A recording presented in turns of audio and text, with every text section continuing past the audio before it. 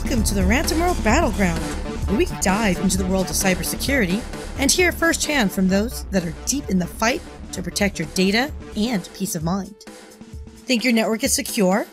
Let's check out how secure you really are with this week's chat: ransomware and esports.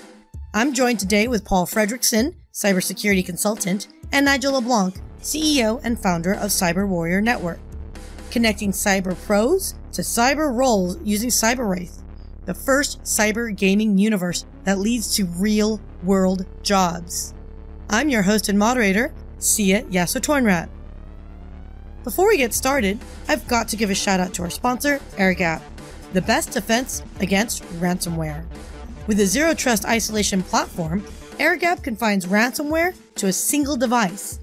Put an end to the threat propagation and protect your infrastructure in minutes, not months. And now, let's enter the battleground.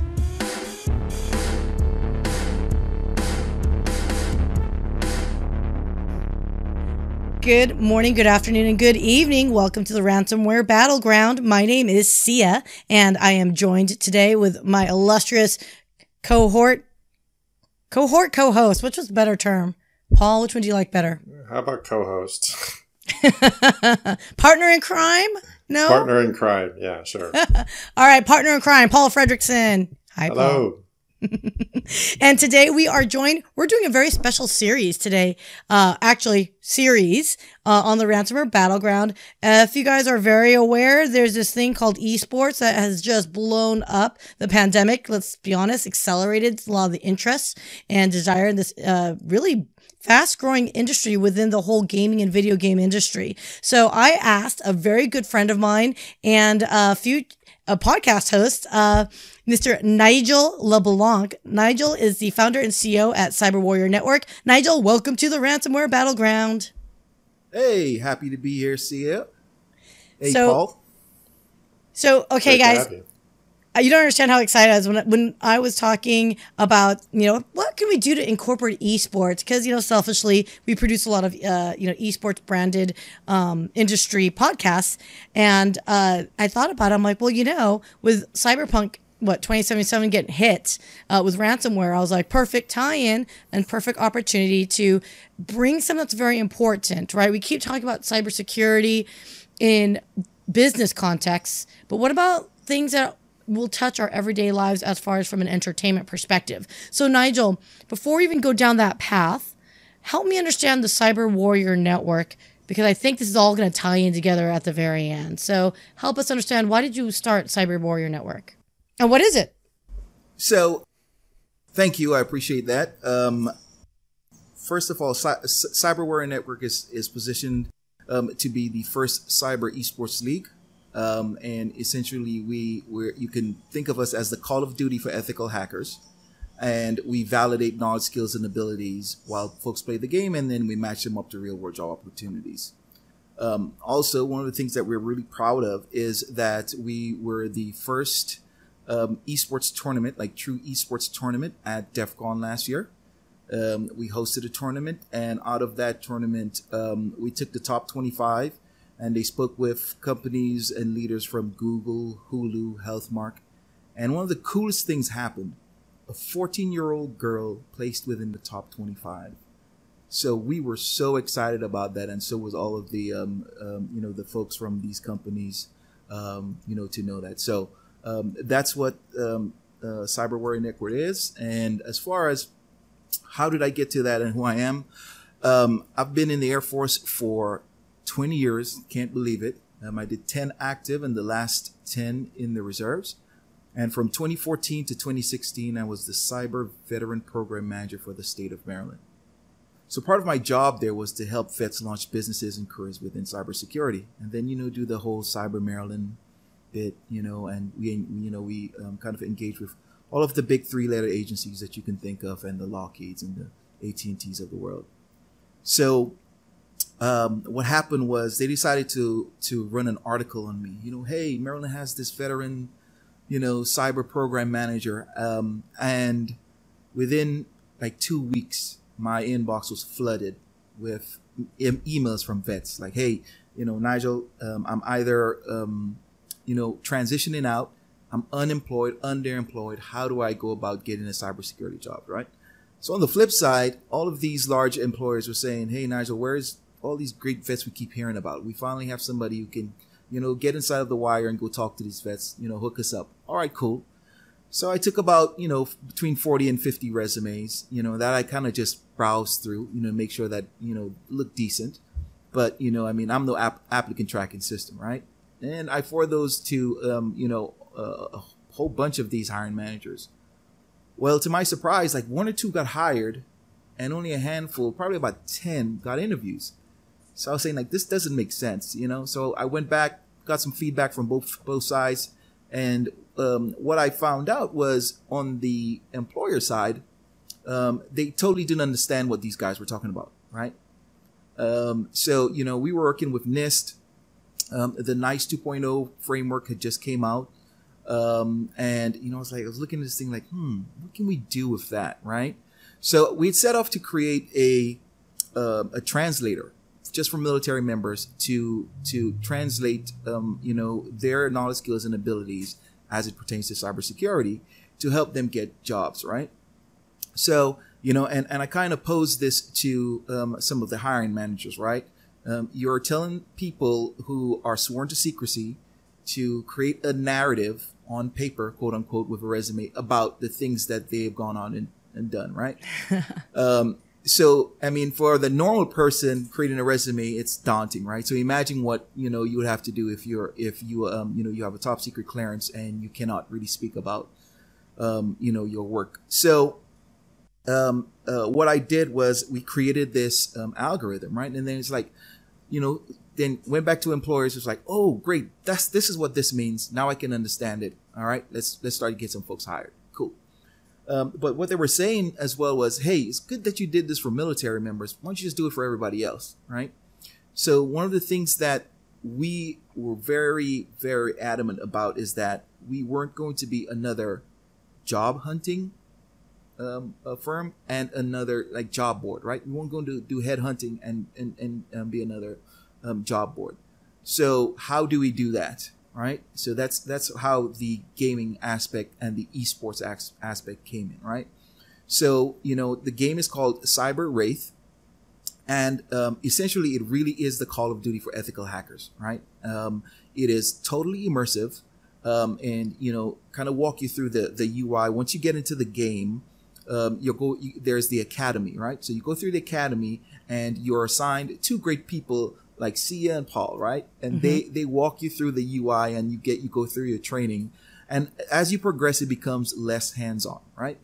Then you go out and you go save the world. You get to hack into drones and cell phones and all of that stuff. And you have these interfaces that mimic real world tools, right? And real world scenarios. And by the way, the game, the challenges in the game were based on the most notable hacks of the last 10 years, right? So once you graduate the academy, then it's kind of choose your own mission, so to speak. You can go the storyline and complete all of those missions, which is, over 80 something missions and, well over 130 challenges. And then we validate your knowledge, skills, and abilities while you go through that. There's also bug bounties, or the bounty where we have some challenges that's created by different organizations. But the coolest thing is the open world missions. The open world missions allow especially folks who have been in the industry, probably like Paul, for a long time. You go in there, you're faced with a little bit of information within a real world scenario, and these scenarios can be set up by organizations when they are trying to really hone in on specific skill sets, right? And then so we do some behavioral analytics, and then our triggers that we've placed within the game. We use that to validate the knowledge, skills, and abilities. So essentially, we've operationalized esports in order to fill this 3.5 million cybersecurity shortage that we're facing right now. So I hear that there's a shortage, but then I'm talking to other individuals. I think I introduced you to my girlfriend, Leah, right, over at Cyber Future Foundation, of which, slight name dropping, we are launching the CISO Diaries, but that's a different podcast altogether. But there's been a challenge of a lot of great folks entering the cybersecurity space, or they are professionals like you, like that have the experience, but they came from the military, which I'm assuming not all the same, or they can't talk about all the same applications that they're using, right? Because they're sworn to secrecy. Do you think it's because there's just lack of intelligence from these hiring companies, or is it really they're looking for trying to get unicorn skill sets and trying to get greedy with the talent pool? So I think it's a little bit of both, right? On the military side, even the military members, a lot of them don't know how their skills and their experience kind of translates into the civilian world, right? So being able to empower them and let them know, hey, guess what? Here's the 10 jobs that your job relates to on the civilian side, and this is kind of how you demilitarize your resume. So along with kind of reducing all of these like the nomenclature and the military jargon, our thought process was, why have a resume? Resume is something that is outdated. Why don't we just validate these knowledge, skills, and abilities, and we do all of the heavy work on the background with our matching algorithm, right? And then on the employer side, specifically when it comes to the military, is that they just don't understand, right? They don't understand it. But you will find that one of the biggest problems, I think, in the industry is that people are using buzzwords or keywords, and they're all scrambling to get the top placements on Indeed or Monster or whatever it is, right? And the problem is that a lot of the descriptions are left to the HR folks, and they simply are not technical people, because the technical people in the organization is overworked, overwhelmed, and they're dealing with these ransoms, right? So, they'll get these generic kind of job descriptions and they'll put it out there. So it's really, they don't know what they don't know. Now, if you think about it from a startup side, a startup, if they have a cybersecurity individual, that's a godsend right there. You know what I'm saying? Because of the demand on the market, right? And, some of these larger organizations, they understand that the name of the game is poaching. Right. So it's almost like, it's a draft, right? Every day it's a draft. Let's go see how we can find these unicorns. Right. And then you have a very small amount of unicorns, and then the rest, they kind of just fight over it. Wow, that's crazy. I can't wait to learn more about Cyber Warrior Network and what you're seeing there. So let's shift this over a little bit. So, when we're looking and we're thinking about, the battleground that is ransomware and the attacks that we're seeing. And quite frankly, a lot of the, we've talked about this before, the big game trophy hunting or big game hunting, right? You're going after the big dollar ransomware attacks. That doesn't necessarily mean that industries are immune to it. So let's talk about the video game industry, for example, right? Because esports is going to come back, and it's going to come back in full force, because now you've got these kids and adults that have been playing games. And now when they come up with these stadiums where you've got these big tournaments taking place, now we've got some issues where you've got the location being a big target for those that might look at some level of exposure to the network. So Paul, help me, if you can help me clarify for a little bit what I'm trying to describe is these tournaments are going to have huge long tables of a bunch of consoles, right? Whether it's a PC or gaming console, whatever. And they're all going to be connected to the internet, right? So, well, they're going to have a local network that's going to go out to some sort of an internet connection. Right. Usually depending on the venue, but yeah. Right. And so, but if you think about that potential of that, how great would it be if you had a black hat come in saying, I'm going to, mess around with this event and I'm going to do something. And, oh, wait, the people that are putting on the event, maybe they've got money that maybe this was a huge sponsored event and they hack into it and they want to get access to that database or whatever that asset that they're going after. So let's talk about this, you guys, from the event specifically. What things should we be looking out for if we're going to be throwing on an event, or when you've got these middle schoolers and high schoolers throwing on events? Is it just a matter of having a good firewall? What else is there? What other endpoint security? Is it still a multi-layer, policy that we have to put together? What is it then that they need to look out for? Well, ideally, you would have some sort of a zero trust arrangement. So what does that mean, though? Well, that means that you would isolate, gamer A from gamer B, so he can't mess around. Because, I mean, think about it. If you're younger or in high school, I mean, we always used to mess around in high school. I know I did, right? And that was like the early days, I'll probably date myself here, but they used to have something called WinNuke, right? If you remember back in the day when it went after a very specific set of vulnerabilities on your Windows laptop. And if you downloaded this little application, you could just find your buddies. And if they were on the same network, you press a little button and then nuke them out of the sky. And then their computer would crash.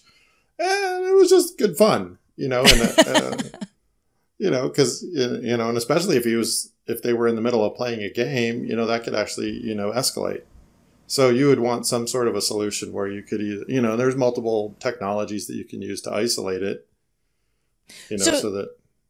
So realistically speaking, just as much as you would look at perimeter physical security for any events, there is a very big component and need for security at these huge esports events now. You're going to have an IT. It's not just AV. I guess that's what I'm trying to get at, you guys, is when events come back into play again. I'm picking on esports because that seems to be, this is our topic of interest, is you don't hire just an AV company. You need to hire whoever's doing audio and visual, there's got to be a IT-based organization that has security that's going to be able to connect this entire LAN, right, from scratch, right, if you think about it, and be able to, again, build up this network, but make it secure. So that's what I'm trying to get at, you guys, is the fact that past events, they used to say, oh yeah, you would just trust a venue to give you an Ethernet cable and call it a day. But I don't think that's the matter. I don't think that's the situation anymore. Is that an accurate description? Yeah, I totally agree. I think, we have to kind of look at it even from, a supply chain perspective, right? Or are you going to implement, BYOD, right? Bring your own device. Who gets access to the different layers of the network, and are those things, is it just a sandbox, and essentially we're not going out into the in ether, or is everything self-contained, within the actual event, right? I think what's even at risk here is not necessarily, if you kind of bring it back into ransomware, right? You've had people who've paid millions of dollars to put on an event, right?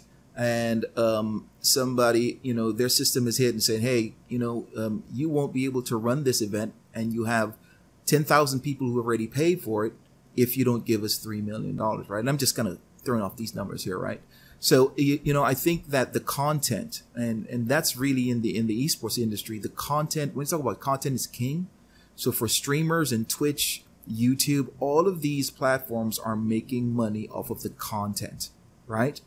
So I think, the bigger fish within, this pond that we're talking about here is the content vulnerabilities, right?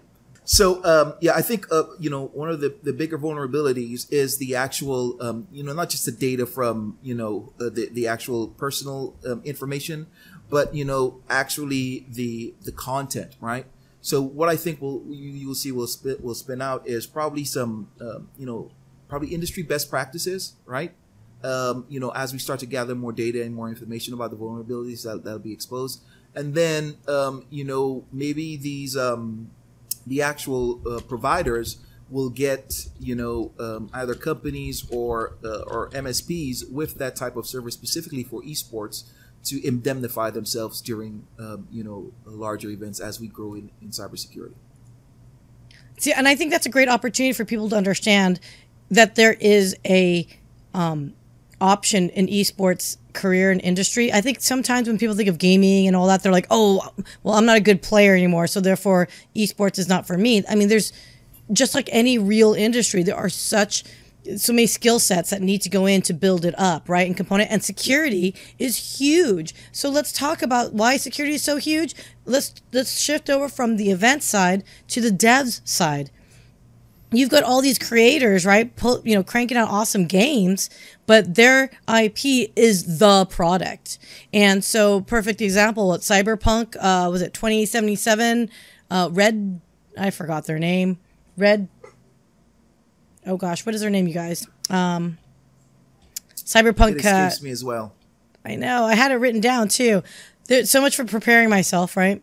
CD Projekt Red? Yeah, CD Projekt Red. So they got nailed and they did the ransom and they said, you know what, fine, get access to the open source code. Have at it. Let's see what you do with it kind of thing. But there are some companies that will pay ransom, right? So if we are a development house where you might have thought you weren't a target before, should you make the investments now? So what would be your recommendation, Nigel, if you're talking to like, I don't know, a Gearbox, for example? Oh, absolutely.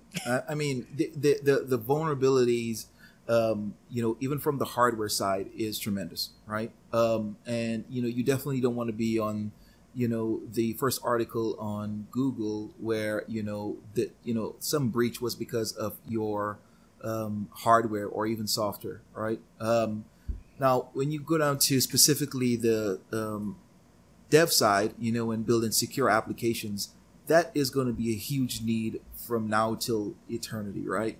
So when you get let me kind of take a step back. So about 3 years ago, and even still to this day, it was really, really difficult to get somebody who had cloud experience to kind of marry that up with security, right?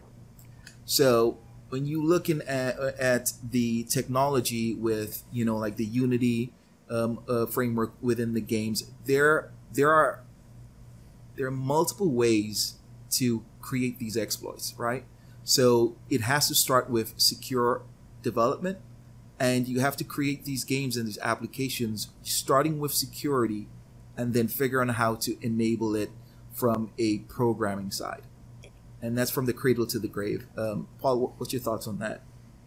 Well, yeah, no, I absolutely agree. In the early days, security was an external feature, and I always frame it as an external versus internal. And, the world has gone towards the cloud, which, it's more of a marketing term than anything else. But, it's still a data center.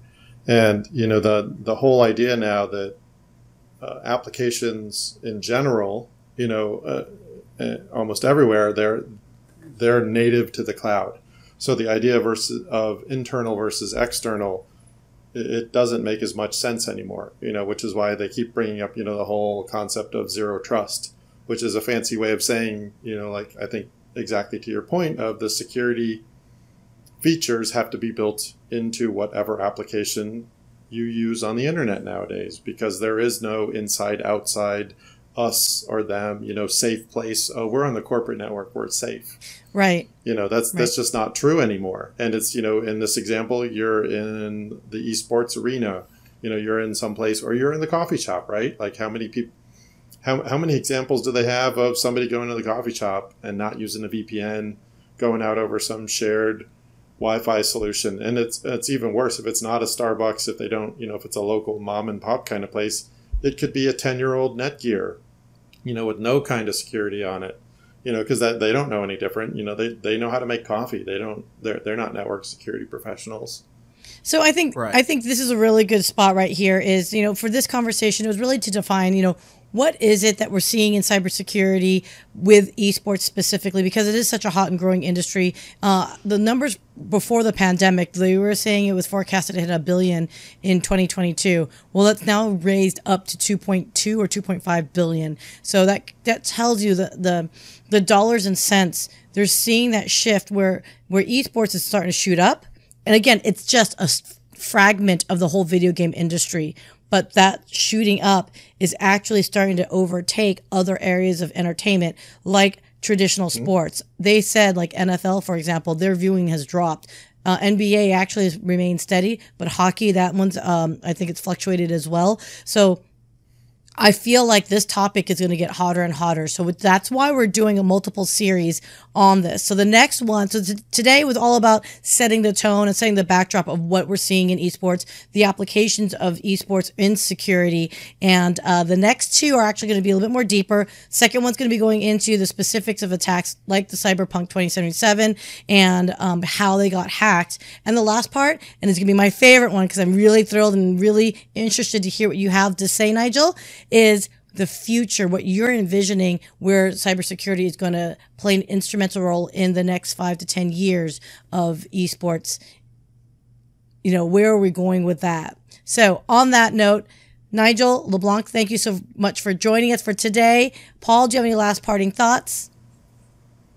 I don't actually. For once, you're verklempt? What? It's been a long week, I guess. Nigel, thank you so much. So before, if anyone doesn't, if someone listens to this out of order, how can they get a hold of you and Cyber Warrior Network?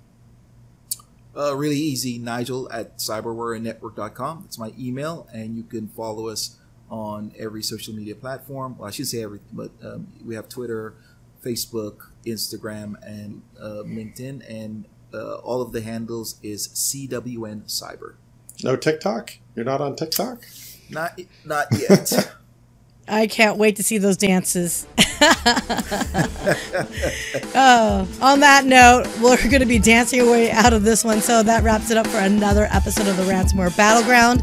See you next time.